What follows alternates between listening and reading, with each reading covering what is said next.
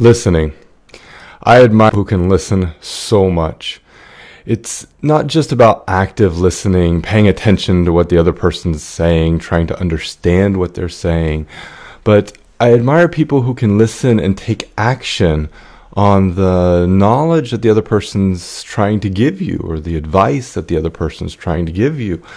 I struggle a lot with trying to understand which sources of advice, guidance, understanding I should pay attention to, and which ones I can kind of just not ignore, but maybe just take with a grain of salt, we'll say. And maybe we should just take all advice with a grain of salt.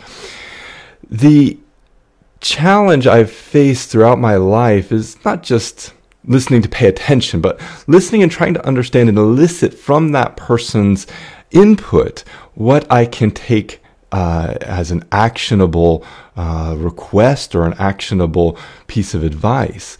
And that's where I think listening holds its most value and its truest form of benefit for all of us, is that we don't just listen to understand, we don't just listen to hear someone out, although that's very important and we should definitely be doing these things, but we're listening to try to take the knowledge and help our own lives. And there's two really important instances I've had in my life where this has really shaped my whole future. And I think the first was after I finished my master's degree. And I mentioned in a previous podcast how I'd been applying for hundreds and hundreds of jobs and trying to find that position that would take me to the next step. And during that period of time, a position came up in Norway, in Oslo, Norway, at a research institution. And the position focused on the accessibility of web technologies for people with disabilities and had a strong social, political science component to it. And I looked at it once, and at the time I wasn't really into these things, and so I just kind of blew it off. And then I saw it advertised again. And so I mentioned this to my partner, and I said, "Hey, what do you think? Is this something I should be bothered applying for?" And she immediately said, "Yes, you should apply for that. That is exactly the kind of thing that you want to do, that you are interested in." And not even realizing that there was a connection between the things in the job posting and my own value systems, I just went ahead and put the application in. Well, a few months later, I was awarded the position. I moved to Norway, and it changed my whole trajectory of my career. It changed my whole life.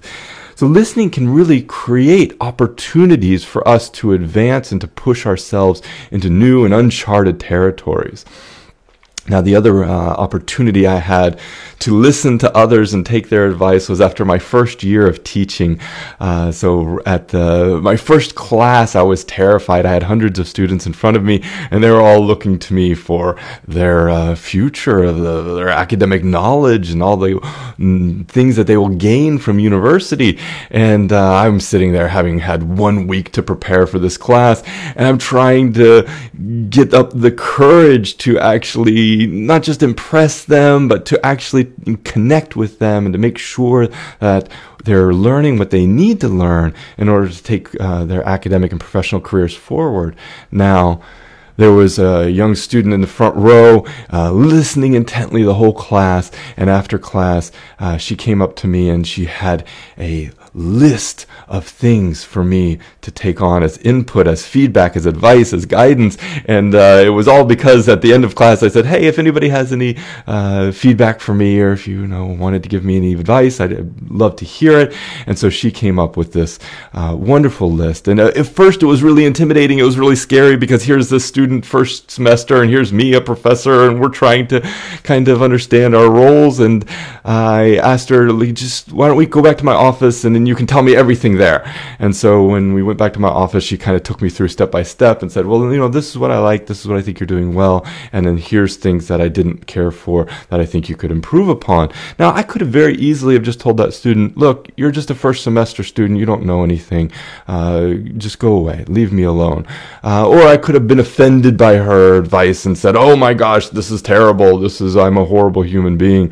But instead, I took a minute, checked my ego, and I tried to take that next step beyond just listening and take it into action.